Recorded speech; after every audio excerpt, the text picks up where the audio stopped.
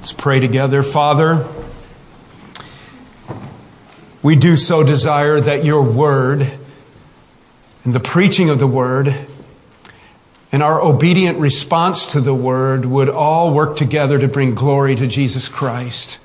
Father, we believe that your word is quick and that it's powerful and that it's sharper than any two-edged sword, that it pierces and it does a work inside us.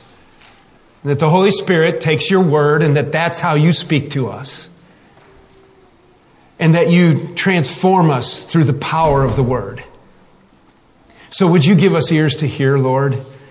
We do so desire to walk with Christ and to grow in grace and to apply the word of God to our lives. And yet we are so easily scummed up and barnacled by the things of this world. And we pick up the drag and the sludge. Would you use your word as a purifying, transforming agent to clean us, to grow us? And most of all, may we see Christ high and lifted up today through the preaching of the word this Palm Sunday. In Jesus' name we ask these things. Amen. Oh, you can picture, can't you, the delight on the faces of young boys and girls as they hear the sirens in the distance and they can hear the cadence of the marching bands, and there's going to be a parade. And they're running down the block. They want to get up to the sidewalk. They want to see the parade. Do you remember that feeling? It took me back as I was thinking about that to about 1967, 68, when I was just an elementary school boy, 7 or 8 years old. And on a Sunday afternoon in the spring, we would be outside after lunch, and all of a sudden one of our neighborhood boys, this is the suburbs of South Chicago, one of the boys would yell, "It's the motorcycle parade," and you could hear the rolling thunder of the straight pipes of these gangs and all these guys with their fixed up Harleys and big bikes, and this huge motorcycle parade would go by right on 147th Street South, right past our house, and it would last for a long time. Hundreds and hundreds and hundreds of motorcycles heading down about a mile or two to the great cathedral of St. Christopher's Catholic Church, where they were going to receive the blessing of the trail. You know, St. Christopher, he's the patron of safe travels. And they believed that the priest could give them a special grace with some holy water and that they would be safe on their motorcycles. And unfortunately, they did not recognize that St. Christopher had no power to intercede on their behalf, but that they had one named Jesus Christ, who indeed could do that. But as young boys, we ran up there, man. We loved that parade. We loved it, and we watched, and it was great, and it was so loud. Sometimes we would hold our hands over our ears. I think that's a little bit the feeling that we get when we turn to Matthew chapter 21. There's a parade, and everyone's excited, and there's so much noise, and it's a cacophony, and maybe even the young children have their hands over their ears as people are shouting. Let's read the account. It's the traditional triumphal entry account, and we find it in Matthew's Gospel in chapter 1. And it is our Lord entering Jerusalem, this most unusual king coming in this upside down kingdom that is so misunderstood. Now let's read what Matthew gives us as his account. It might be of interest to you to know that this event is recorded in all 4 of the Gospels. Not all of the ministries and teaching of Christ is recorded in all of the Gospels. For example, a most notable event, the stories of Mary and Joseph and the birth of our Lord, you know, we only find that in Matthew and Luke. John talks about the incarnation, but in spiritual terms, and doesn't give the physical details. And so only 2 of the 4 Gospels, for example, give the account of our Lord Jesus Christ and his birth at his incarnation. And so as you read the Gospels, you'll find it helpful to keep that in mind. And if you have a study Bible, you'll notice the cross-references or the captions at the headings of sections of verses. And sometimes it will give you the verses or the passage where in the other Gospels it gives that account. In this particular account, it's in all 4 Gospels. And the value of it is that you receive that perspective. of eyes that saw these events from different angles, and it sheds light and it helps us compare the details and the unfolding of the chronology of the ministry of our Lord. So they're coming into the nearness of Jerusalem. Our Lord has been telling His disciples for some days now in very specific ways that it is my time to go to Jerusalem. We know from the account of the triumphal entry in John's Gospel, and that's chapter 12. We may or may not have time to look at it here together, but it's worth noting that it's in John chapter 12, and as we read this passage, it's helpful for us to realize two things out of that passage in John 12. Number one, that the disciples didn't get it. It says in John's 12, in John's account, it says that it wasn't until after His glorification, that would be the resurrection and His ascension, and that the Holy Spirit comes and enlightens their minds, and that these things fall into place, and then they begin to understand, and they have that aha moment. Oh, that's what was going on. But they didn't get it, even though, as we're going to see in a few minutes, our Lord specifically told them exactly why He was going to Jerusalem in no uncertain terms. The second thing that's interesting, that sheds light as we read Matthew's account, that we pick up in John's Gospel in chapter 12, is that part of the reason, at least, that the crowd gathered was that it wasn't that long before this time of coming to Jerusalem that our Lord had done that most stunning and amazing miracle where He had called forth His friend Lazarus from the grave. Do you remember that one? It's John's Gospel in chapter 11, and then in John chapter 12 is where John tells us that part of the reason the people were following Jesus is that A, they wanted to see Lazarus, and B, they were hoping to see Jesus do something like that again. Not a bad deal. I mean, they knew that Lazarus was dead, right? And in those classic words of the King James Bible, remember Jesus stood there weeping at His tomb, and He asked them to roll the stone away. And remember what they said? King James said, "But Lord, he stinketh." That's pretty clear. You don't want to open this tomb. He's dead. And then Lazarus come forth. What a moment. What a moment for Mary and Martha. The reunion they had for this time. It's amazing. And that's where Jesus said, "I am the resurrection and the life. He that believeth in me, though he die, yet shall he live." And we'll be focusing on the realities of the resurrection next Sunday morning. But just realize that as we put the accounts together from the Gospels, that Lazarus has just been raised from the dead. This is heading into the final Passion Week, the final week where Jesus is going to end up on the cross. And so we've had 3 years of ministry when Jesus started out His public ministry, turning the water into wine at Cana. And then 3 years of healing the blind, raising the lame, raising the dead, walking on water, calming the sea, unlimited bread for the crowd to eat. All of these just amazing recorded miracles for us. And this has gone on, and He's gathered the disciples around Him. He's been pouring His life into them and training them for the last nearly 3 full years. And then right at the end, some miracles like Lazarus. The crowd is really up about Jesus right now. And they just really think this is great. And they're following Him because they want to see the circus. He's a celebrity right now. They don't understand at all what's happening. Let's read Matthew's account. Now when they drew near to Jerusalem and came to Bethphage. Bethphage, by the way, is a small community outside of Jerusalem that they are uncertain today of its exact location. Probably not a very big burg. To the Mount of Olives, then Jesus sent 2 disciples, saying to them, "Go into the village in front of you, and immediately you will find a donkey tied and a colt with her. Untie them and bring them to me. And if anyone says anything to you, you shall say, 'The Lord needs them,' and He will send them at once."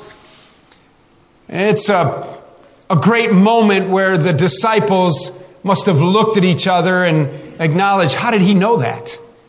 And we have a demonstration here, don't we? Even in his humanity, of his omniscience, his all-knowingness, of his omnipotence, as they bring an unbroken colt, throw their coats flappingly over this colt, and he mounts it and rides it.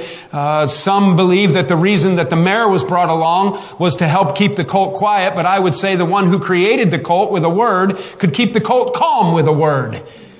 And so there's also that interesting moment that you think about where the disciples were sent up into the neighborhood, and Jesus told them right where to go and get their colt, and they go up and they evidently don't even ask for it. They untie it and are hauling it away, and the guys up on the back porch realize that their animals are being taken. Hey, what's going on? Hey. Just say, the Lord needs your stuff today. It's a good lesson for us, isn't it, to hold loosely to our stuff. It could be that, doesn't tell us in the text, but it could be that Jesus knew that those were believers, those were Christ followers, and that all they needed to hear was the name Jesus. And you've got a free ticket to anything I have. It's the way believers are supposed to live, isn't it? You need my stuff, Jesus? If Jesus hath need of your stuff. Oh, okay, no problem. No problem. So there's some great little moments in the story, and so this, though we recognize by Matthew's account, verse 4, and others, this took place, back to verse 4, to fulfill what was spoken by the prophet, saying, say to the daughter of Zion, behold, your king is coming to you, humble and mounted on a donkey, on a colt, the foal of a beast of burden. That prophet is Zechariah. It's Zechariah chapter 9, where that prophecy was proclaimed many years before. And the disciples also, not only are they witnessing his omniscience, his omnipotence, his ability to just speak and people follow, but they're witnessing the reality of the unfolding of prophetic scripture right before their very eyes. And the disciples went and did as Jesus had directed them. That's a great little verse. To do what Jesus asks, even when I'm not really sure what's going on. Verse 7, they brought the donkey and the colt and put on them their cloaks, and he sat on them. And most of the crowd spread their cloaks on the road, and others cut branches from the trees and spread them on the road. And the crowds that went before him and that followed him were shouting, Hosanna to the Son of David! Blessed is he who comes in the name of the Lord! Hosanna in the highest! Quoting the psalmist. It's interesting to note in verse 9, you pick up from the language as well as the parallel accounts in other gospels, and the crowds that went before him and followed him. It's like there were multiple crowds. There were the people that were already there, and that reminds us that on this occasion, our Lord is entering Jerusalem at the time of the Feast of Pentecost, of Passover, and that all of the surrounding communities have gathered there at Jerusalem, and based upon historical records, extra-biblical historical records and census that have been made in this earliest century years, they know that at some of these gatherings, they actually know the number of animals that were sacrificed for part of the Passover feast and the Passover time together.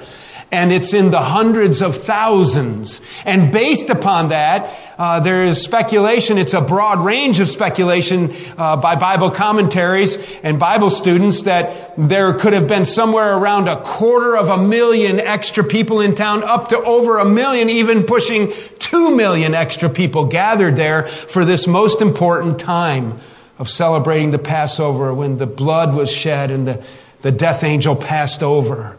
And our Lord, in just a few days, is going to be in the upper room. And that's when he's going to institute the bread and the cup, the Passover meal. So that's why they're there, and that's why the crowds are there. And you see that the crowd has almost two parts to it. You can pick up on that. And the crowds that went before him. So those are the guys running up the street, hearing the sirens and the marching band. Let's go, there's something going on. And those who were following him, that maybe is a reference to the account in John's gospel of those who were the curiosity seekers who were watching for another amazing miracle that you don't want to miss. Well, the emotions are high. Let's finish the account. And they're shouting, Hosanna. That means save us now. And it gives us a clue to the mindset of the crowd. Hosanna, save us now. Save me, I pray. Save me from what? My sin? I don't think that's what they're thinking about. I think that they think, understanding at some level, knowing the Old Testament scriptures, what they would call the Bible, knowing through the prophecies of old that Messiah would come and trying to put it all together, but wanting Jesus to do something for them right then and there that they longed for more than anything else, and that was the restoration of Israel and Jerusalem, freedom from Rome, and have their own king direct from the throne of David, and that he would rule and reign. And in fact, in a minute, we're going to be reminded of that moment where even some of those closest to Jesus and the women, the mother of James and John, come up to him and say, "Oh, Lord, when you sit on your throne, can't my boys be, one on your right, one on your left? This would be a really great deal. They're really good guys. You'll like keeping them close." Thinking what? Thinking that this is some kind of a political throne. Thinking that the time has come for some kind of a literal overthrow of Rome and a literal establishment of an earthly kingdom. Not even recognizing that that's not at all what our Lord had in mind right then. Now there is a day coming when he's going to come as King Jesus. And with the sword of his mouth, he's going to destroy all the enemies in a very physical, literal way. But this time he was misunderstood. Let's finish our passage. "And the crowds that went before him and that followed him were shouting, 'Hosanna, Hosanna in the highest.' And when he entered Jerusalem, the whole city was stirred up, saying, 'Who is this?'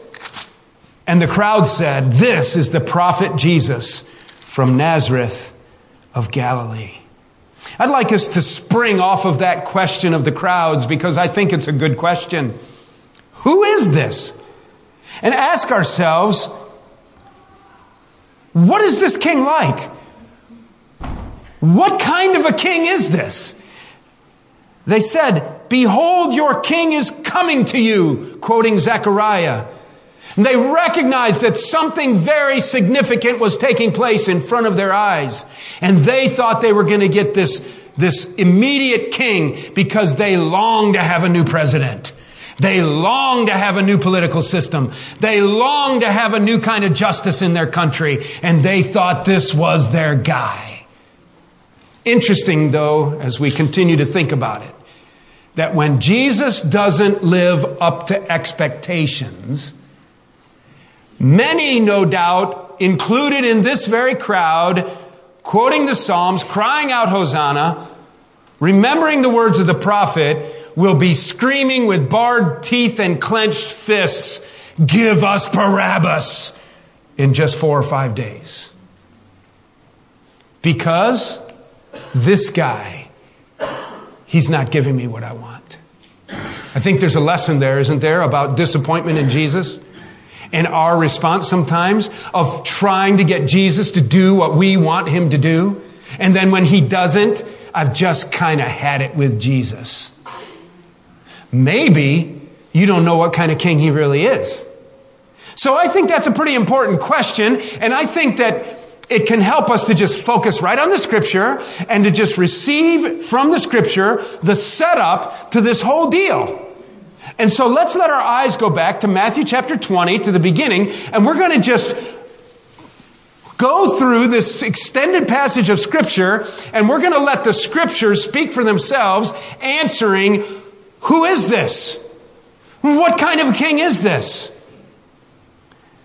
He begins in chapter 20, is where we're just going to jump right in, recognizing now that this is the final days of the wrap-up of the public ministry of our Lord, and he's been teaching. Now, there is tremendous volume of our Gospels that will be made up of the teaching that goes on for the next week.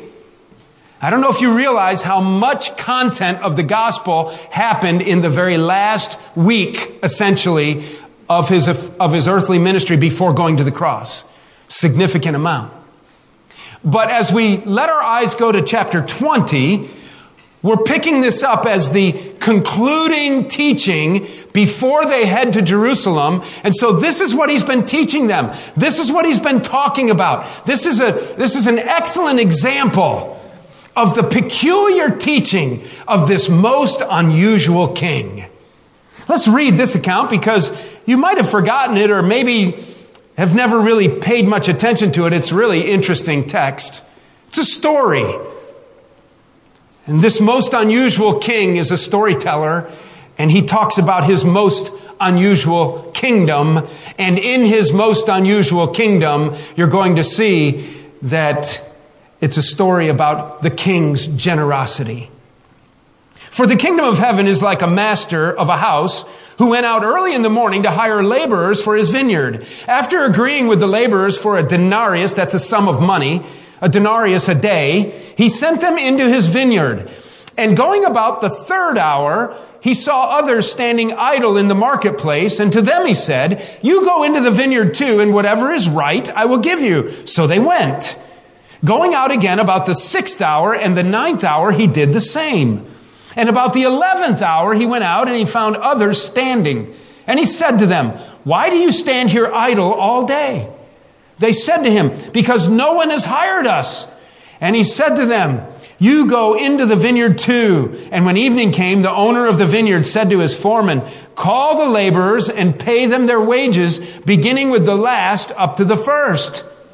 And when those hired about the 11th hour came, each of them received a denarius. Let's just stop right there for a minute before we get to the punchline proper. Recognize what's happening. Our unusual king, the storyteller, is telling a story about his kingdom. It's illustrative of the kind of truth that this king wants you to understand so that you are not mistaken about what kind of king he is. And this story, remember, is a story that the listener would have completely and immediately identified with. It's a story about a man who owns a vineyard and he has a lot of property, and at this time he needs a lot of laborers, whether they're pruning or harvesting fruit, whatever it is, he needs a bunch of help right now. And so in this community, there was a place where you could go where common laborers would hang out early in the morning, even before dark, before daylight. They would begin to assemble, and he would send his foreman down there, or he would go down there, and they would hire people. And the workday, the expected workday, was 6 a.m. to 6 p.m., a 12-hour workday. And the accepted fee or payment for working for the day would be a denarius. It was a sum of money, a day's labor, a day's wage. And a denarius are almost synonymous terms. I'll give you a denarius. A denarius was considered a day's wage at this time. And it was acceptable. So they're hanging out, these pickers, these laborers, and that's what they do. And they need money today because they got to take it home to mama to feed the kids. They live day to day. And so the foreman comes through. They jump in the truck and off to the vineyards they go. And he takes them all. And they agree up front. "Will you guys work for me? We will work for you. A denarius a day. A denarius a day. We're happy. Foreman's happy. Boss is happy. Work's getting done." Later that morning, it says, in the third hour, that would be 9 o'clock, so 6 to 9. At 9 o'clock in the morning, he goes running down through there, and he finds out that there's a bunch of other guys that have gathered that didn't get hired yet that day. He joins them in, and notice what the language is there.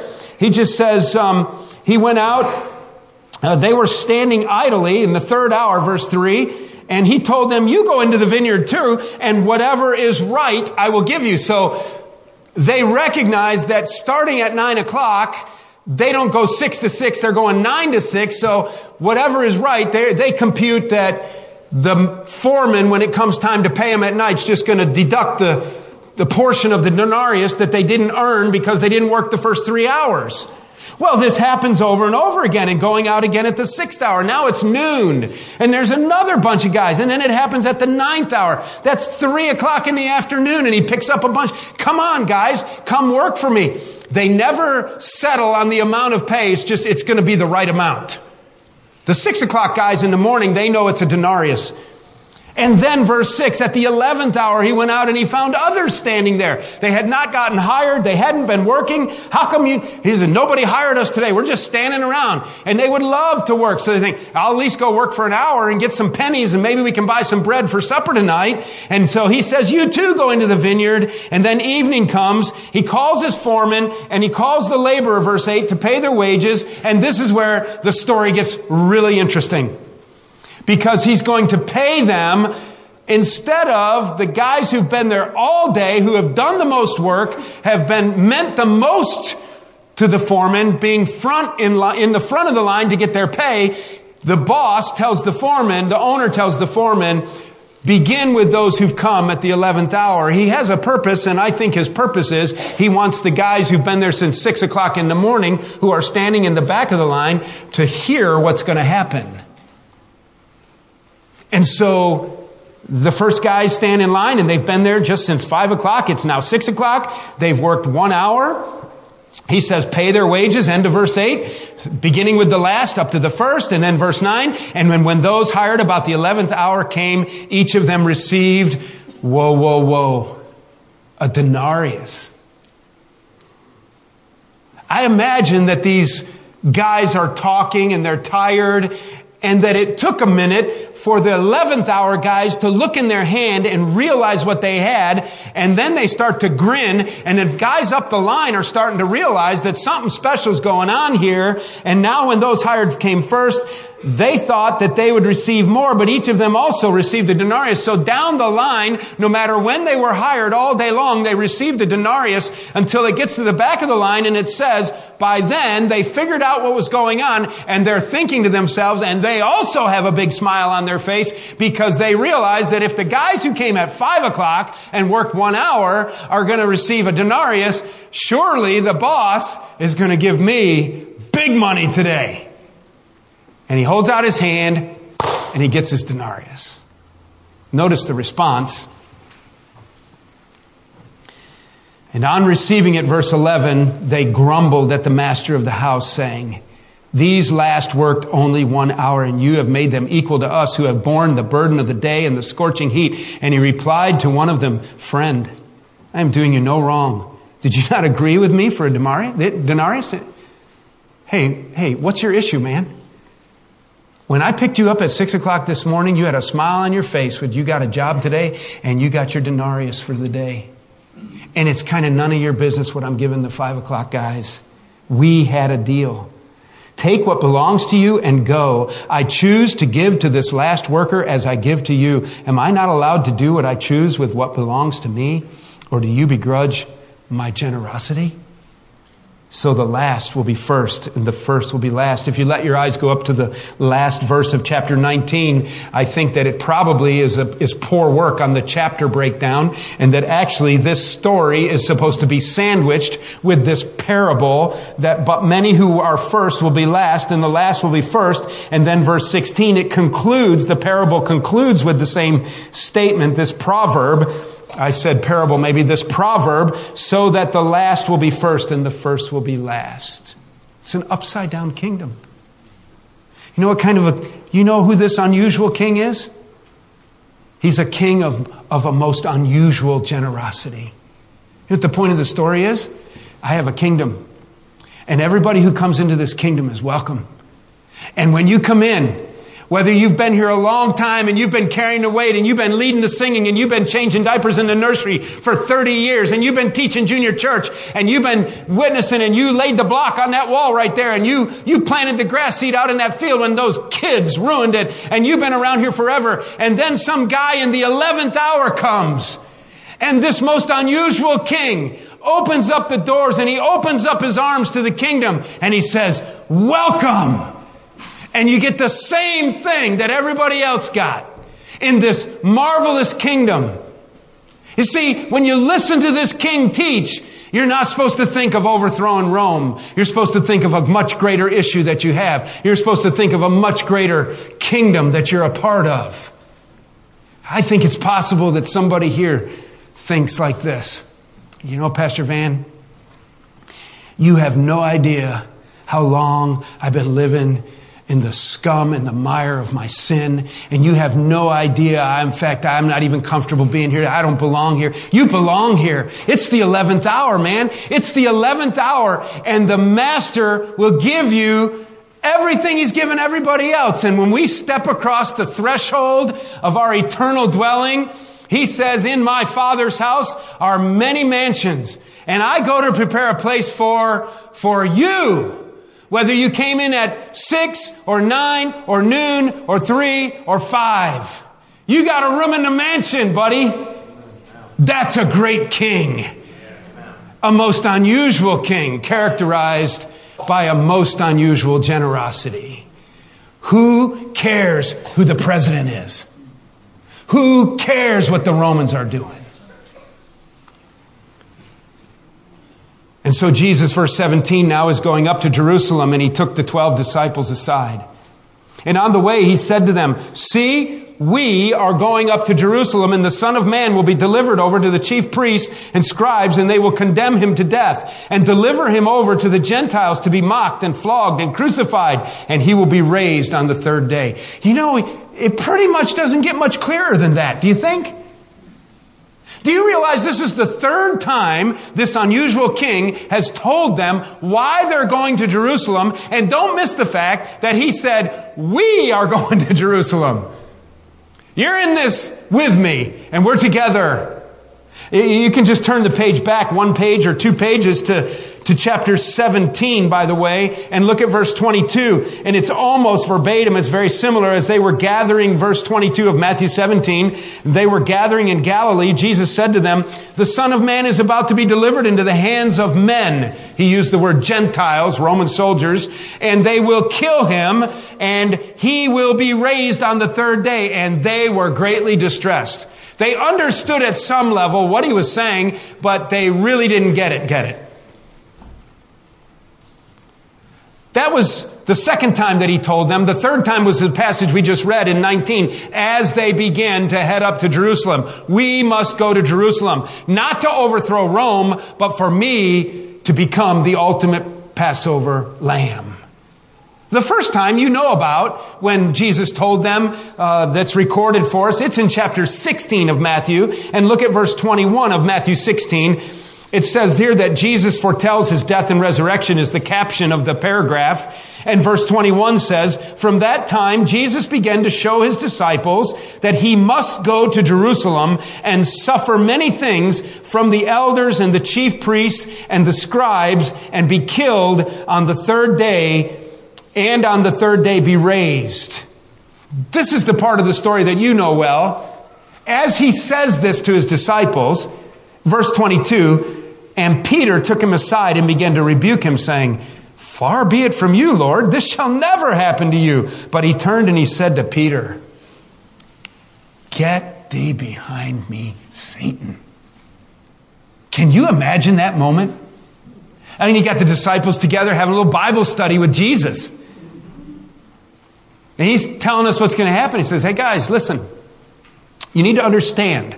He calls Himself the Son of Man. That was the most common way Jesus referenced Himself. It was an emphasis on His humanity, even though He was deity. And He said, the Son of Man, and speaking of Himself, I will be going up to Jerusalem soon, and there I will be delivered over, and I will be killed. But the third day I will rise again. Peter hears the killed part. And Peter says, Lord, can I have a word with you? Takes Him off to the side, whispers in His ear and says, Lord, this must never happen. Peter never did get the point here because remember, he's the one flailing his sword and whacks the ear off of Caiaphas' servant or I don't remember if it was Caiaphas' ear or his servant. Anyway, ask Shupi afterwards, he'll tell you, or this Bible college student. But he's the one flailing the sword, right? And the guy ducks and he whacks off his ear. Peter's still saying, Lord, this can't happen to you. So, Lord, we're not going to let you get killed. That would be a major disappointment in our Jesus. Lord, if you get killed, we're not really sure who's in control. We don't like that. Lord, that would really fall far below our expectations for you. And Jesus looks at him and He says, Peter, Get thee behind me, Satan, he says to Peter. What does he mean? Is that anytime a voice whispers in your ear and tells you not to fulfill the will and the word of God to you, it's the voice of Satan. It's God's will for him to be the Passover lamb. There is a greater schematic here that's being unfolded. There is a much greater kingdom that's being developed. And this is a crucial element, that there would be a meeting between God and man at the cross, and that the intercessor would be Jesus Christ himself, who alone could be the Passover lamb. So the second thing we see about this unusual king is that he spoke with an unusual prophetic clarity. Not only was he characterized by generosity, but he spoke with this prophetic clarity. Let's quickly finish up in chapter 20. We're trying to answer the question and have a little bit or better grasp based upon the unfolding of the very story itself. To answer the question of the crowd, and maybe to answer a question that's in the crowd today. Who is this king? Who is this king? We enter this interesting passage on leadership in some ways and servanthood in the kingdom or the church. Matthew 20:20, it's the mother of the sons of Zebedee, James and John, that come up to him with her sons, and kneeling before him, she asked him for something, and he said to her, "What do you want?" Verse 21, and she said to him, say that these two sons of mine are to sit, one at your right hand and one at your left, in your kingdom. It's going to happen pretty soon, right? It's going to have a palace with gold. It's going to be soldiers and stuff, horses, chariots, beautiful women fanning my sons and feeding them grapes. It's going to be really cool. The kingdom of this world? Jesus answered, see, you do not know what you're asking. Are you able to drink the cup that I am to drink? And they say, oh, we're able, Lord, we're able. Oh, we're able. He said to them, you will drink my cup, but to sit at my right hand and on my left is not mine to grant, but it is for those for whom it has been prepared by my Father. And when the 10 heard about it, they were indignant at the two brothers, but Jesus called to them and said, you know that the rulers of the Gentiles lord it over them, and their great ones exercise authority over them. It shall not be so among you. This is a different kind of kingdom, boys. But whoever would be great among you must be your servant. Wait a minute. I'm not in it for this. I'm the kind that really likes to have a servant. You know, it's my personality. It's just like a personality thing. I like servants. I don't like being a servant. What are you talking about, Jesus? Come on. And whoever would be first among you must be your slave. Verse 28. Here it is. Even as the Son of Man, there's his self-description again, came not to be served, but to serve and to give his life as a ransom for many. And this unusual king, number 3, sets the standard for a most unusual humility. You know what kind of humility this was, right? Paul referenced it in Philippians chapter 2. That he was so humble that he who spoke the worlds into existence, that he who, Paul wrote to the Colossian believers in chapter 3, said that if he doesn't pay attention, everything that is held together by him would come apart. He holds everything together just by his own will today. It's the reason the sun comes up in the right spot, because Jesus holds it together. It's one of his roles. Most people don't believe that, but it's really true. That's why he can shake the earth anytime he wants. He's the one who holds it. And Paul said in Philippians chapter 2 that this one, the one who spoke the worlds into existence, the one who created the chromosomes and the DNA and the vascular system and the brain matter and the eyeballs and the ugly hair on the back of the Roman soldier's hand, he created them. He let them pound nails into his hands here at the end of this week. He was such a servant that he humbled himself, born of a virgin, and became obedient even unto death. He's the model of the ultimate servant in this incredible, unusual kingdom characterized by an unusual, remarkable humility. We move on and we have to wrap up. We're getting close. And so they went out of Jericho, and a great crowd followed him. So this is just a short span of time, and they're moving down the road. And they go out of Jericho, and they're heading to Jerusalem. And here's that great crowd followed him. Remember, we're gonna see that in verse 9 of chapter 21 in the triumphal story that we already read and referenced. And they followed him, shouting, Hosanna! And behold, there at Jericho, a great crowd follow him, and they're going to get part of what they want. He's going to do something really great here. Here's where the parallel accounts come in the other Gospels.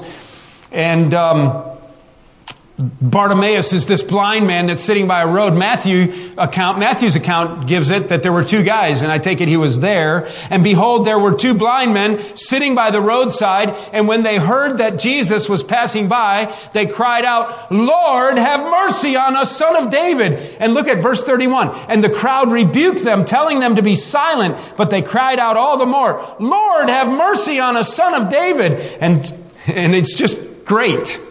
You got these two blind guys. They can't see. They hear Jesus is coming, and they start crying out. And notice what they ask. Lord, have mercy. The crowd says, shh, be quiet. Marginalize these guys. Get out of here. You don't fit in this kingdom. Nothing could have been further from the truth. Not only that, notice what they're asking for. They're just asking for mercy. Lord, have mercy. Look what Jesus turns to them and says. And stopping verse 32, Jesus called to them and he said, what do you want me to do for you? You know, overthrow Rome. Give us a new president. Get us a better food system. Better jobs. Stabilize the monetary system. Build up the military. Restore our national pride. That's what the crowd's hollering about. And he says, these guys, they've got it together. Why? Because they have a problem. And they don't care who's the president, and they don't care anything. All they know is that they're blind, and they heard Jesus is there, and that he can make them see. And so they say, Lord, let our eyes be opened. That's a pretty good prayer. You know that? Lord, would you just open my eyes? Because I am so stinking blind to your kingdom. And Jesus, in pity, touched their eyes. And immediately they recovered their sight and followed him. I wonder if the crowd cheered and clapped. Yay, Jesus. I don't know. I know that those two guys became instant followers of this Jesus. And they didn't care what anybody said about him. They had a problem. They were blind. They cried out for mercy, and he answered their prayer and made them see. Any formerly blind people out there who cried out for mercy? Maybe there's some blind people in the audience today, and you're just asking Jesus for the wrong thing. Maybe you want Jesus to be your little lucky charm, to just kind of make your life go really well so that you can get your plans to work out the way you want them to. And maybe you just need to realize that his kingdom has nothing to do with your personal comfort or the brand of a car you drive or whatever. And that your greatest problem is that you're blind. And this most unusual king can make you see. Because when you read on in the story, you see that that's the whole reason he goes to Jerusalem. So lesson number 4 of answering our question as to who this is that, and what he's like, we see in this story that there was a stunning act of unusual ability. And it is a screaming statement of his deity, isn't it? Chapter 21, it's number 5 of this little outline, a scene of unusual public popularity is the triumphal entry. But as we've already referenced, it falls apart in just a matter of a few days. You want to know who this is? Who is this? Who is this? This is the king who welcomes everybody, even in the 11th hour. This is the King who the Scriptures are all about. And I'm going up to Jerusalem, and they're going to crucify me. I'm going to turn myself over to them, but I'm going to rise again the third day. That's the gospel. It's what we'll be celebrating next week. This is the King who sets the standard for humility, laying down his life for many. This is the King with a stunning ability to make the blind see. That's who he is. That's what the Bible says. There's a couple lessons we have to learn, I think. Number one, don't follow Jesus for the wrong reasons today. Don't follow Jesus for the wrong reasons. He's not a lucky charm. Jesus is not, he's not the lottery. He's not your pathway to better living here and now.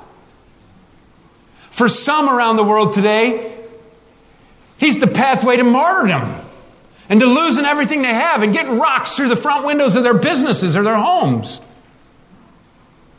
But man, if you're blind and he makes you see, nothing else matters. Be careful not to follow the King for the wrong reasons. Secondly, it occurred to me as I was reading this that as the tide of public opinion would turn against him throughout this week, and those who screamed for Jesus one week, one day, possibly other, and then others of them, and among them screamed for Barabbas just a few short days later, that somewhere along the line, they became disappointed or embarrassed with him. And I thought, another lesson when I read about this unusual king is that I refuse to be embarrassed about my king. He's a great king, man. He is a great king. And there was a day when I was blind and he made me see. That's a great day. And there was a day when I stood before a holy God, incomplete and helpless and incapacitated, and I understood that I had a perfect Passover lamb who went to the cross, and that's where God and I met. And Jesus was the intermediary. And I don't need Saint Christopher or any other saint. I've got Saint Jesus there. And that he did for me what I can't do for myself. And I'm not embarrassed about that. And I'm only going to follow him by his grace. And thirdly, I think a good lesson for some in the room today is that you need to know about this unusual king, that it's never too late to follow him. And I do believe it's the 11th hour. And he'll pay you full wages if you come into his kingdom. And the great salvation, the treasure chest that's in the field, the pearl of great price becomes yours. Even in the 11th hour, what are you waiting for? You don't have to clean yourself up. You come to this unusual king and he does it for you. You just have to realize who you are and come to him for the right reasons. Let's bow in prayer. Father, would you open our eyes to these truths? You know our hearts. You know our weaknesses and our inadequacies. And we need to see you, Lord, as this most remarkable and unusual king. Let me interrupt my prayer, and with our heads bowed, would you just ask yourself if you're following Jesus for the right reasons? And if the story of Scripture as it unfolded has shed any light as to who he is. You'll notice in Scripture that there's never a chapter filled with bullet points defending Jesus for who he is. It just lays it out. This is who he is. And you either get it or you don't get it. I'm calling on you to get it today. To look to Jesus and live. To come to the cross and let Jesus do for you what you cannot do for yourself. He paid the penalty there at the cross. When he said it is finished, it meant that he completed the plan that God had for him. He had accomplished his will. They put him in the ground. 3 days later, he rose again, authenticating his message. We'll talk more about that next week. But what he did was, as the Passover lamb, is he satisfied the holy demands of God's justice. And you and I could never do that apart from him. He kept the law. He was perfect. He was the spotless lamb. And his blood cleanses us from all sin. It's all driven by the love and kindness of God, that he loved you and me so much that he gave his only begotten Son, this unusual King, that whoever would believe in him should not perish. Look and live today, would you? Just believe that Jesus is the Christ and that God raised him from the dead, and you'll be saved. That's between you and God right now. And so, Father, would you just take the scales away from blind eyes now and draw people to you. Thank you for this great King, this most unusual King. May we celebrate him today for the right reasons and for our great salvation in Christ. It's in his name we pray. Amen.